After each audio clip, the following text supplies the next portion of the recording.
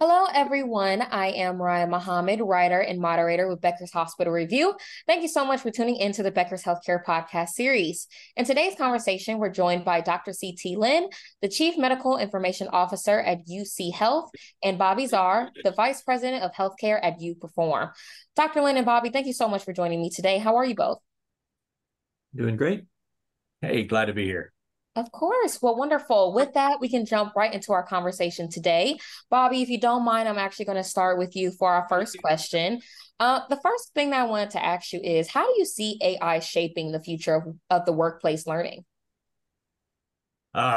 Exciting times, aren't we? AI is starting to really come to fruition. All the promise that is ahead of us out there. We see AI, that it may speed the development of personalized learning by improving the relevancy and usefulness of existing content, but also accelerating the creation of new content. AI-based search and intelligent assistants, even working today, appear to be able to provide real-time, at-the-elbow learning and support. So it's an exciting time for us. I fully believe that I am personally dancing on the peak of overinflated expectations. And with any new technology, we always have this little peak of like, this is going to solve everything. And I fully acknowledge that I myself is standing on this peak looking at all the cool things that we anticipate doing. And inevitably, right, I know we're headed for the valley of despair that comes next when we go, oh, really? That's all it does? And then try to climb out of that over time. That's been true for generation after generation. I think things that I'm looking forward are, like Bobby says, an AI assistant should be able to reduce initial training, make it just in time, at the elbow, and spot ways to help. I think there's lots of cool opportunities here. 100%. I agree with Dr. Lin. We've got to look past the hype. But AI also could be useful in areas we never imagined. Its usage is going to grow over time with a lot of missteps along the way. We're just starting this journey, so it's important to remember that today it's kind of like the internet before the browser. There are tremendous opportunities, even in the short run, but we've got to look and say, let's take a little step back and see exactly, what we can do with it today, not only the promise of tomorrow. Yeah, absolutely. Thank you so much to both of you for answering that. And that was a great metaphor, Bobby. Dr. Lin, if I can go back to you for a second, we've seen tech make a lot of promises to change healthcare over the years, as you know. What makes you confident that AI will change the learning experience for clinicians, and how far out from that are we really? Well, I've been in the industry now 27 years, and in internet time, that's like 30 generations of tools. And every time we have something new, like I was saying before, it seems like this is going to solve everything, and I know that that's never really the case. In my opinion, tech always underperforms in the short term and actually ends up outperforming in the long term. So when we sit here on this peak of inflated expectations and think, well, look at all the things it'll do, in the coming weeks and months, we'll go, well, gee, we can dip our toe in the water in a couple of ways, but boy, it's really not as sophisticated as we were thinking it would be. And in the long run, right, we think we come to understand that, electronic health records, speech recognition, all of these technologies in the long run, as we learn to figure out how it's useful, it can really sort of surprise us going forward. So in terms of these changes, I think we need to look forward for small concrete steps, and then over time we innovate our way to some interesting platforms going forward. I think immediately there's some immediate applications for AI in terms of search, in terms of finding what you need right away. Search for learning tools has never been great, and I think there's a big opportunity there. I agree. As long as it can be used as a tool to show a user an easier way or a better way to perform a task, getting them unstuck from those workflows that they don't know what to do today. The search is all on, I'm going to return you a whole bunch of stuff. You got to sort through it and figure it out. Where the promise of what AI is doing today, even with ChatGPT, like search is, here's a narrative and a dialogue that we can enter into. I think that's great promise for us. Yeah, definitely. And Dr. Lin, if I could ask you another question, what opportunities exist for AI to help identify and resolve individual learning gaps right now? Well, we have a few opportunities. I know that, our electronic health record, we happen to be using Epic. We have a tool called Signal for our physicians and providers, and Neat for our nurses in terms of audit log data and how we're using the electronic health record and tracking it. I could imagine AI taking that data and giving us sort of automated recommendations in real time, or targeted interventions. Hey, for this particular nurse, you're spending a lot of time on flow sheets. Did you know there's a way of using, smart keys on the keyboard to get there? For physicians, it seems like you're spending a lot of pajama time with your progress notes. And have you ever thought of, increasing your template use or using speech recognition in these ways, not those ways? I think right now it's up to our human trainers to come by and chat with the clinician and get them out of their rut. And if there's a way for AI to jump in there at an individual level and, periodically, once a week, you get a recommendation, that sort of thing. I think there's lots of opportunity there. Yeah, I agree. I think that, we've already talked about personal assistance and things like that. But one area that we're seeing tremendous opportunity and use case today is in speed and in relevancy. The speed of being able to create content, the AI bots, so to speak, can write content very well, organize a workflow so that it's logical and easily readable in a matter of minutes, where it would take a typical content creator hours to create.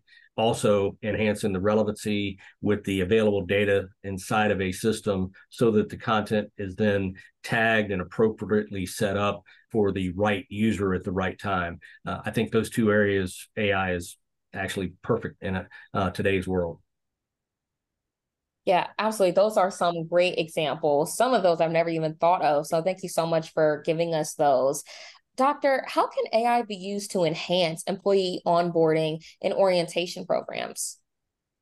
I foresee shortening training. In fact, our partnership with uPerform has allowed us to go from 8-hour classroom training for our physicians and APPs down to about 30 minutes of technology setup, where we get people, this is your hyperspace login, make sure you get that working. This is your two-factor authentication for prescribing controlled substances. This is your speech recognition app for your smartphone. Let's get that configured. And 3 or 4 technology installations. And then after that, we say, here's your uPerform simulation training for your job. We're going to walk away and you let us know if you have any trouble. For the complete novice, they can do a self-paced learning over about 2 hours and soup to nuts understand how to do an outpatient visit or an inpatient hospital admission or whatever it is. But if you're experienced with the EHR, as we know, something like 75% of our incoming clinicians come from another organization where they've used the same EHR, you can be done in a third of that time because, yep, seen that, I know that, yes, done, done, done. And here's your login, go off and start seeing patients on your first day. So having self-paced learning with partners like uPerform has dramatically transformed the way that we do onboarding at this point. Yeah, and I recall a story that a lowly CMIO once told me about different workflows and the simple act of discharging a patient from one organization to another, where discharging a patient was a discharge order in one place, and it was done through a navigator. Obviously, the process is slightly different. In this case, I think AI, when we talk about walking through the processes and workflows, you're going to learn, but then that on-the-job training, instead of having to, you may know how to write a discharge order. You may think you know how to do the discharge, but if you simply type in discharge this patient, the AI bots will know the proper policies, protocols, even the billing steps associated with it, and all of the orders, documentation, planning, patient education, everything that encompasses it, and gives it to you in a succinct, defined way to drive you to achieving that goal. I think the ultimate goal, though, would be great if you could just say that, and then the AI system creates all the orders, documentation, and everything go there. So it's great promise, but maybe just simplifying it down to saying, hey, I want to make sure you do the right thing at the right time and you don't get yourself into trouble like some other doctors have done in the past. I'll jump in and say that the just-in-time training that we have envisioned, we've been very happy to work with uPerform on this. Increasingly, as we deploy new tools, for example, we're starting to look at giving doctors credit for answering online patient messages. And we built a new tool called Message Appointments, which is not quite billing for patients' visits, but creating RVU credit for clinicians within our own organization. That was a new workflow. And when we rolled it out, we, of course, CT Lin sends his tip sheets to 4,000 doctors. And, what do we have? A 25% read rate. Most of my clinicians have no idea what I'm talking about. But once you get into the message appointment, we now have a link just in time, right in hyperspace. What is this thing? And it says, click here for more information about message appointments. You click into it, and we have like a 60-second TikTok-like video that gives you like the highlights. And then right there, you have the tip sheet that walks you through how you handle and the buttons you click to be successful with message appointments. So we're looking at just-in-time knowledge. And, if we project forward a couple of years, could it be that we get to the point where training for onboarding is just, here's your login, don't give it away. Here's where all the PCs are. And then here's where you call us if you have a problem. There's no other training because you learn it on the job, and the system actually coaches you through it. This is a throwback to something like 20 years ago, back in the days of DOS systems. If there are any elderly retirees like me who can remember systems like that this was actually very similar to training back then. You only need three things. Here's your login and password. Don't give it out. Here's a phone number for the help desk. And here's where all the PCs are located. Good luck. Now, at that time, DOS systems only had, 3 or 4 things you could do. You could write a prescription and print it. You could, place an order for a blood test. And you could type part of a progress note. There's only certain things you can do. So there's not much training involved. Our, GUI-based systems now have so many options on that first screen. It's very confusing. That's why we ended up with 8 hours of training. But I think with AI and with embedded just-in-time training, we could get back to that vision of training is just, here's your login, good luck, and it'll teach you as you go. We would love to get to that point. Yeah, definitely. The shortened training definitely sounds beneficial for everyone involved. And especially if it remains effective, that's absolutely incredible. And thank you both for sharing those stories. That was great. The next thing that I wanted to ask you is, what role does human interaction play in AI-driven training, and how can the two be balanced effectively? One thing that I know when you talk about that balance that we're seeing today is AI does not do well when it encounters minor exceptions. It doesn't handle the unique very well. And in healthcare, we deal with the unique on a daily basis and even on a minute-to-minute basis. But AI has no real experiential knowledge to base its decisions on. So it may recite Shakespeare word for word, but it really has no idea what the character is feeling or the character is meaning. So it's hard for any technology, no matter how intelligent, to replace the empathy, intuition, and coaching power of an experienced trainer. I'll just say that if you're paying attention to the AI space at all, the word hallucination and confabulation, those words ought to drive a fear into your heart as you think about AI-assisted tools in healthcare. Because if the AI is manufacturing what it thinks it wants you to know, then you're going to trust it to do things that you're not supervising it. So I think human interaction, human supervision is absolutely critical at this point.